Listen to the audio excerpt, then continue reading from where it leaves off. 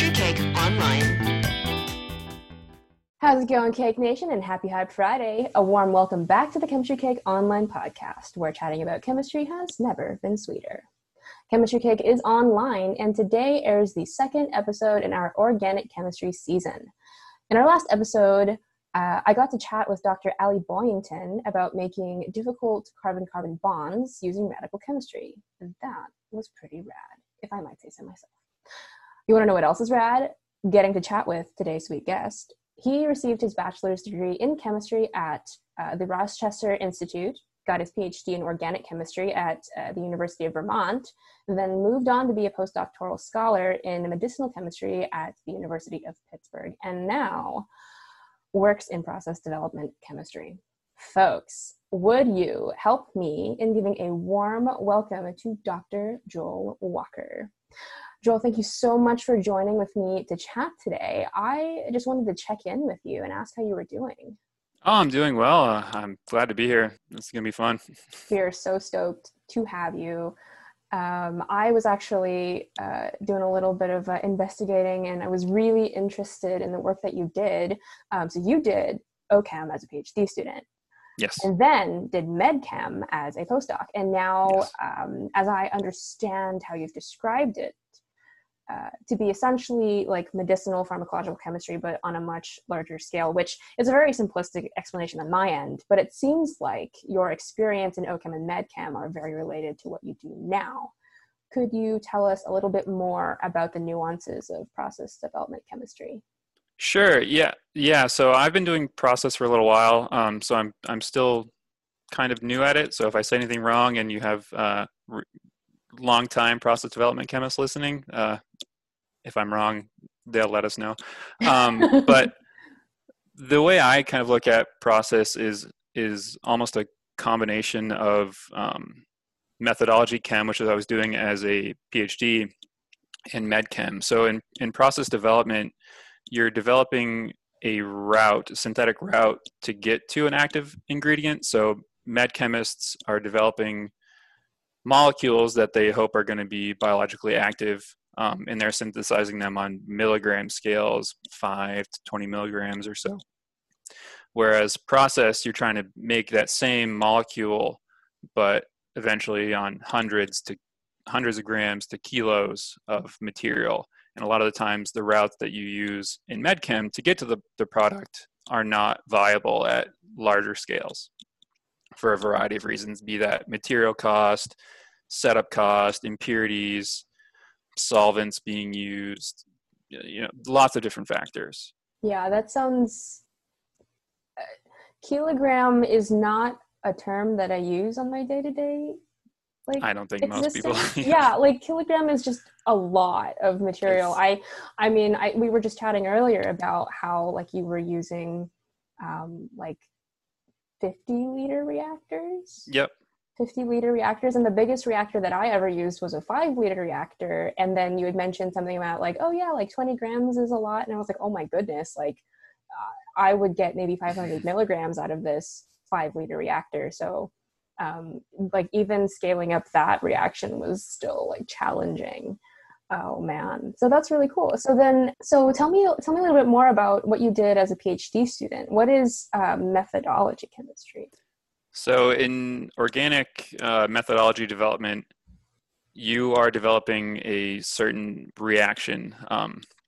So in my case, the group I worked in at UVM develops what's called the 1,3-diaclazine rearrangement. So it's, in broad strokes, it's a reaction that produces a guanidine product from a tertiary allylic amine and a carbodiamide, which is a carbon doubly bonded to 2 different nitrogens. And then they go through it's a rearrangement type of chemistry. We don't have to go through the whole mechanism of it, but basically when you're doing methodology, you're tweaking that reaction to which is why I said it's similar to process development. You're tweaking that reaction to optimize yield and recovery of product. And then the long-term goals are usually, okay, then we're going to use this methodology to develop a natural product or a active ingredient or something that's biologically active, that kind of stuff. That's really cool. I know you had mentioned like we don't have to go through the mechanism, but like the organic chemist in me is screaming like, let's go through the mechanism. We're not going to go through the mechanism, but I am always like very interested in the I mean, I can give you a broad stroke of it. Do it. I'm excited. So the tertiary allylic amine nucleophilically adds to the carbon of that carbodiamide. And generally the carbodiamide, in my case, you develop in situ in the reaction. I was doing them from ureas or isothioureas. So you get, in my case, a zwitterionic intermediate, which goes through that 3,3 sigmatropic rearrangement. And then what you end up with is a guanidine. And it's hard to show all that without drawing it out. But if you have intrepid listeners who want to start to think about what that looks like, they can start drawing it out from that. I definitely started imagining what that would look like in my brain, but I think that's really interesting. That's so cool. Okay, so then in your postdoc you were doing medchem. And what did that look like for you? So I can only talk a little bit. I don't know how much I'm allowed to talk about what we're doing. But in broad strokes, we were targeting anti-cancer therapy. So medchem, we were developing molecules as a group. So I was part of a group of synthesis chemists. There's probably varying between 7 and 10 of us at any given time, postdocs and grad students, and submitting molecules every couple of weeks based on, when I got there had been probably 300 or 400 analogs made in the years before I showed up. And then I made, I think, 22 analogs of a certain SAR replacement. And then they got submitted to our biological co-collaborators, and then got biotesting done on those. On that scale, we were submitting 20 milligrams of product, which is hugely different than what I'm doing now. Yeah, that sounds substantially, substantially more substance. Okay, yeah. So with regard to like what with medchem, were you focusing on a particular molecule, or were you focusing on like a library of pharmacophores, or? Yeah, we had, like I said, a big wealth of knowledge based on one pharmacophore. So we had one main structure that's kind of the center of our molecule, and then by the time I was working there, a lot of the work was little structure activity replacement analogs being made, replacing a methyl group with a trifluoromethyl, that kind of thing, or replacing one amide bond with a different amide, be it a methyl versus an ethyl or something like that. So we were doing pretty minor changes by the time I showed up. Would you see big differences in activity despite the small changes in the molecule? Yeah, there were a few of them that were really different, kind of shockingly different. So I had an analog. I had a hetero arene in the molecule, and just a difference between one substitution pattern. So on one nitrogen versus a different one, one had really good activity and one had a complete shutdown of activity. It was kind of crazy. Oh, okay. And I imagine then, like, you're working with libraries, there are a lot of molecules that you worked with. Did you have a favorite? Am I allowed to ask that? As a postdoc? Or just like in general, of all the molecules that you've worked with, do you have a favorite? Yeah, one of the ones that I made finally as a PhD student, probably the first one I made. So there was a lot of toil getting to the first rearrangement molecule. So I spent like a year and a half to 2 years. We got out in the weeds on a side project because we'd seen a kind of a weird rearrangement going on in the reaction I tried. Mm-hmm. So we tried hunting that down to figure out, oh, maybe we can optimize this. This will be a cool low stakes paper. And it was not because I could never get all that to work. And then eventually down the line, we got finally a rearrangement to work, which was really nice. So I liked that molecule a lot, mostly because it was like kind of a bastion of success. And then that ended up working out decently. And then there's a few other ones from my PhD that I think are cool rearrangement products that project's been carried on since I left, but I finished in 4 years ago. So I don't know the status at the moment. Okay. That's really cool. What then is what has been the steepest learning curve apart from the yield from being an organic chemist, med chemist, where your yields are 20 megs at most, to being a process chemist? One of the hardest things that I've been trying to wrap my head around right now is the use of HPLC in assays. So in process chem, it's often either a waste of time, and it's basically a waste of time and resources a lot of the time to really isolate your product, to bring it to full dryness and to do all of that in the middle of a process, because you're going to redissolve it anyways. And what's really important is getting to the final API and having it be clean. So in process development, a lot of what's happening is you're getting solution-based yields of your product. So if you get an isolated standard of an intermediate, and then you can run quantitative HPLC on it. So you measure out how much you put in, you can figure out its response on the HPLC with a certain method. And then if you are really careful about taking known quantities out of your solution from your reaction, you can calculate how much material is in there, how much product is in there, how much impurity is in there.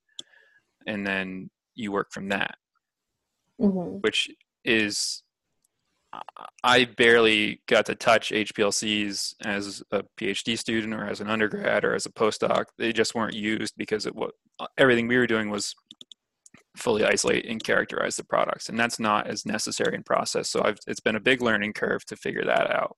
But learning is happening. Learning is happening. Yeah, we're getting there. And the other thing is just like, there's a lot of other considerations doing process development that you don't really think of when you're doing med chem or methodology, because it's like when you're doing those, the important thing is the product. And that's obviously the important thing when you're doing process, but like it's really easy, say, to do med chem, run a reaction on 100 milligrams. Oh, if it's exothermic, all you have to do is stick it in an ice bath and you're fine. But like, that's not really, you got to be a lot more careful than that if you're going to run this thing in a 500 liter reactor and it's going to be really exothermic. Like you don't have the same cooling capability because volume is cubic and surface area is squared, right? So it's a big difference. Yeah. So you got to think about a lot of those things, or think about the fact that like process chemistry, you don't really want to use solvents like DCM because it's chlorinated and expensive to get rid of. And like, if you can cut down on the amount of washes you do in an extraction, like you do that because med chem, you can put stuff in a SEP funnel and wash it 5 times and get your product out. But like, are you going to do that on 2 kilo batch with liters and liters of solvent, and then you just have liters and liters of waste? Like, you don't want to do that either.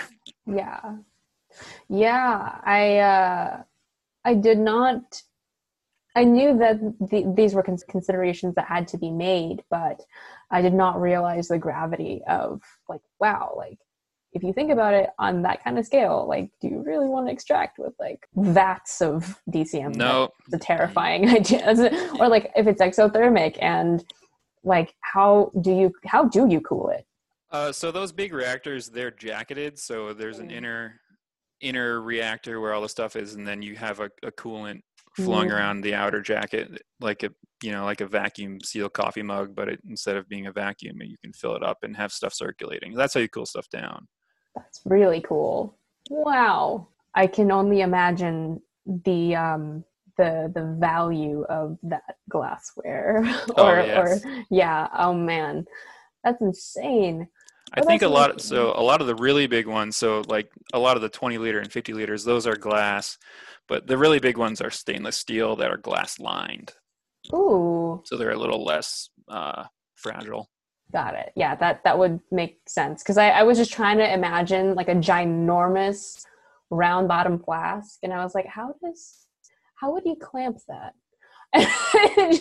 Yeah, they're all bolted to the floor, and Yeah. it's kind of cool. And like if you go to a plant and they have those giant reactors, like everything, you're still adding it from the top like you would in a round bottom, but Mhm. there's a second deck of flooring, so you walk up to it and it's like Mhm. up to your knees, but Mhm. the reactor is sunk down in the floor, so Oh, you can actually add stuff to it.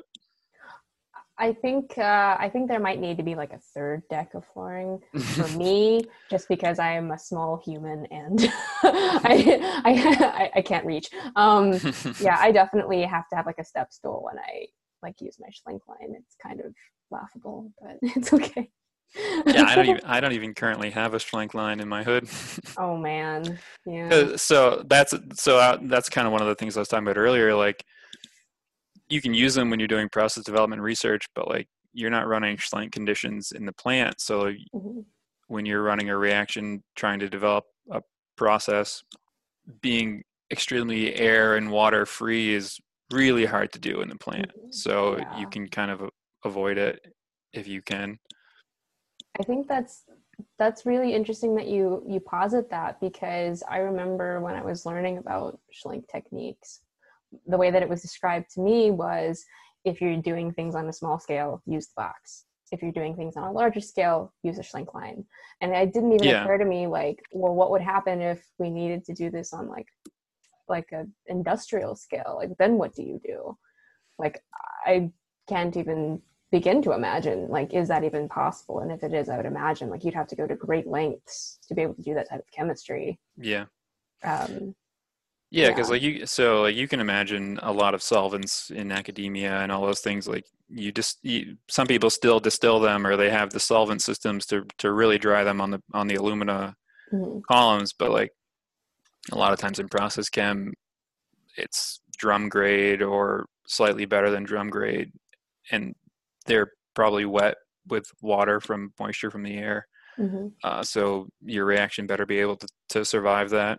Yeah. People even run tests where they purposefully add water to their reactions to see if it'll kill it. Or Yeah. like you can run process tests where, oh, I'm going to run this reaction and I'm going to purposely make it stall either by adding too little of a reagent and then let it stall and then see if you can restart it. Because, if you can't, then you're in a disaster if you get into the kilo lab to test it and you're running 200-gram reaction and it stalls and you don't know, can I restart this or can I not restart this? And you don't want to experiment on a 200-gram batch, right? Yeah, that's that I think that would be very risky.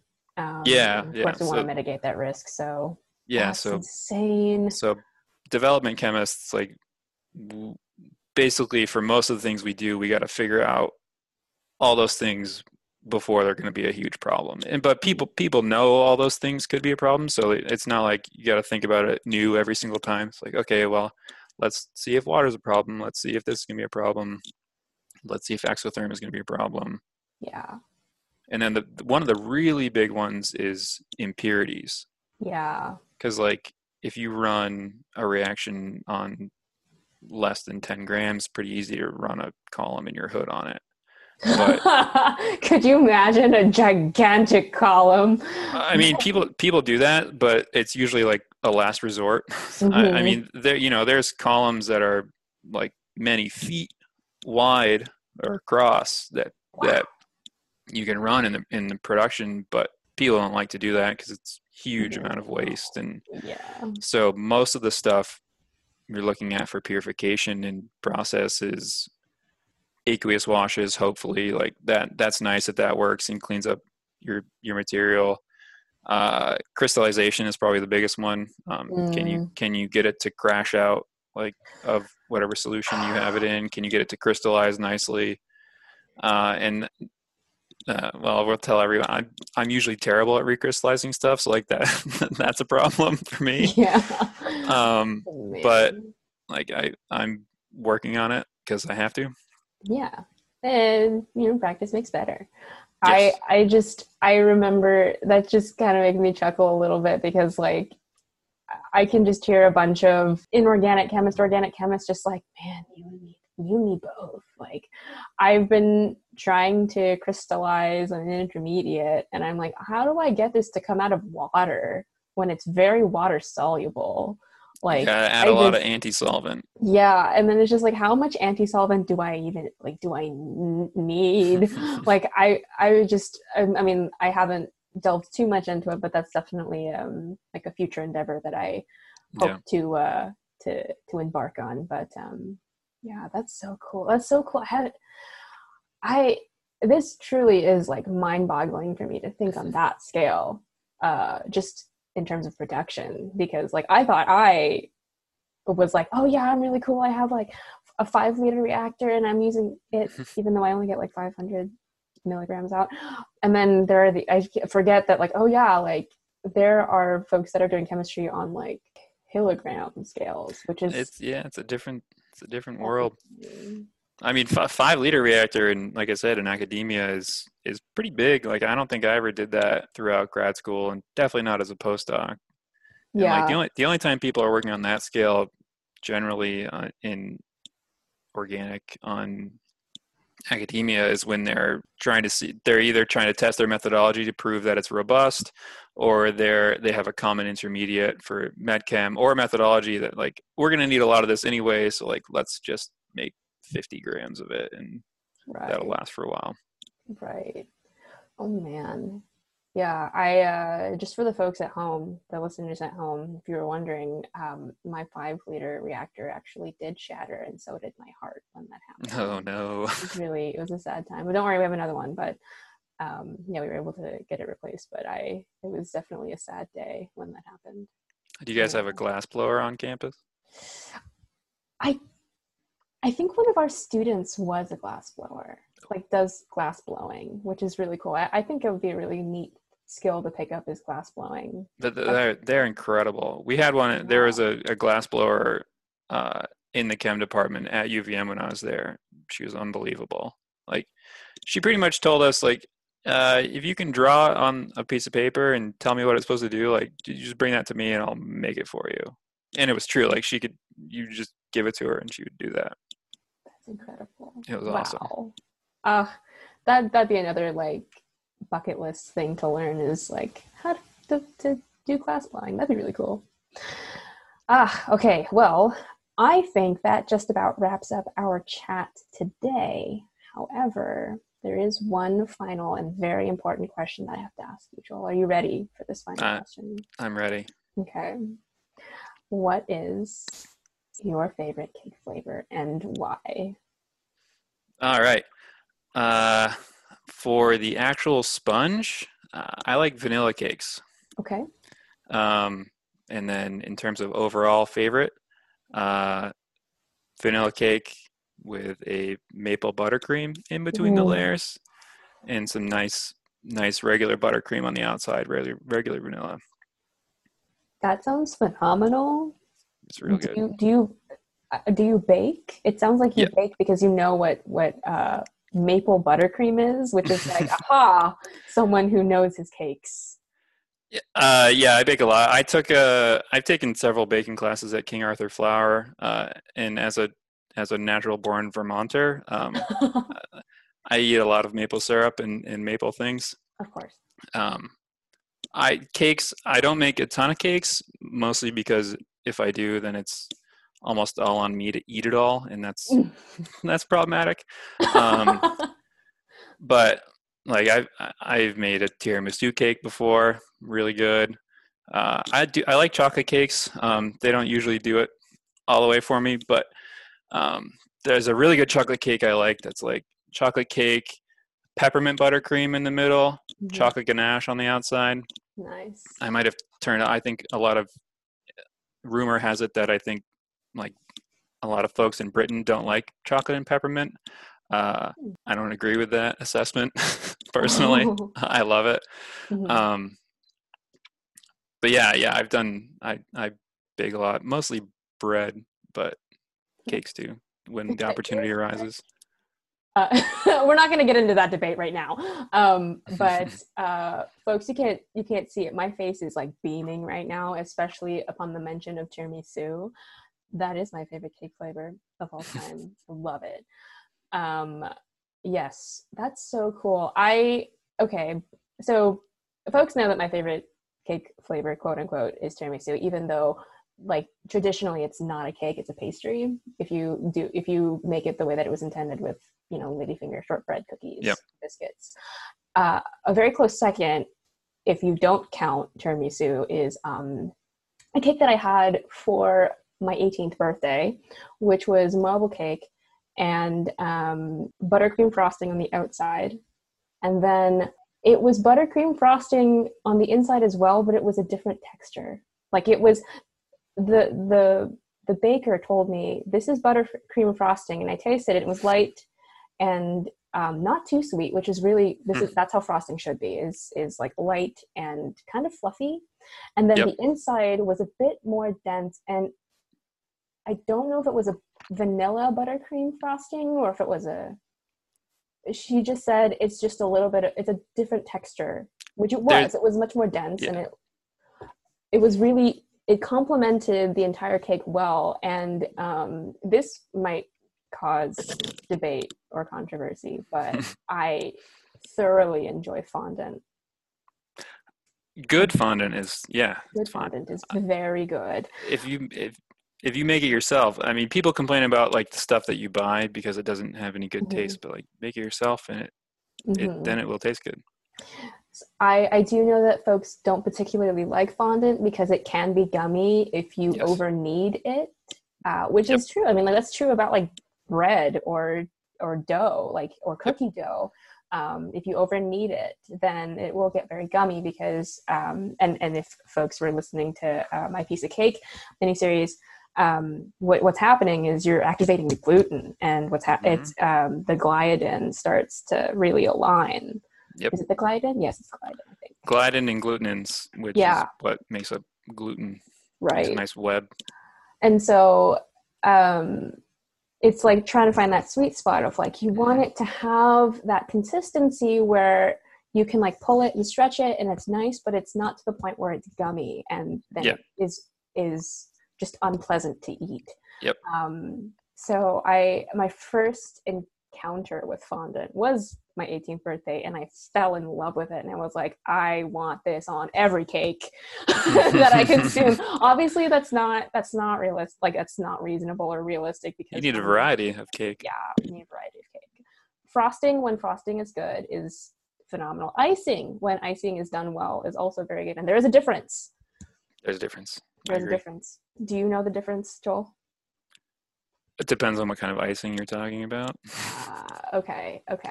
I know that there is a difference. I have to refresh my memory on like what the difference is between icing and frosting, but I think it has to do with the absence or presence of something. That was a very vague. So I will look that up and let the listeners at home know the difference.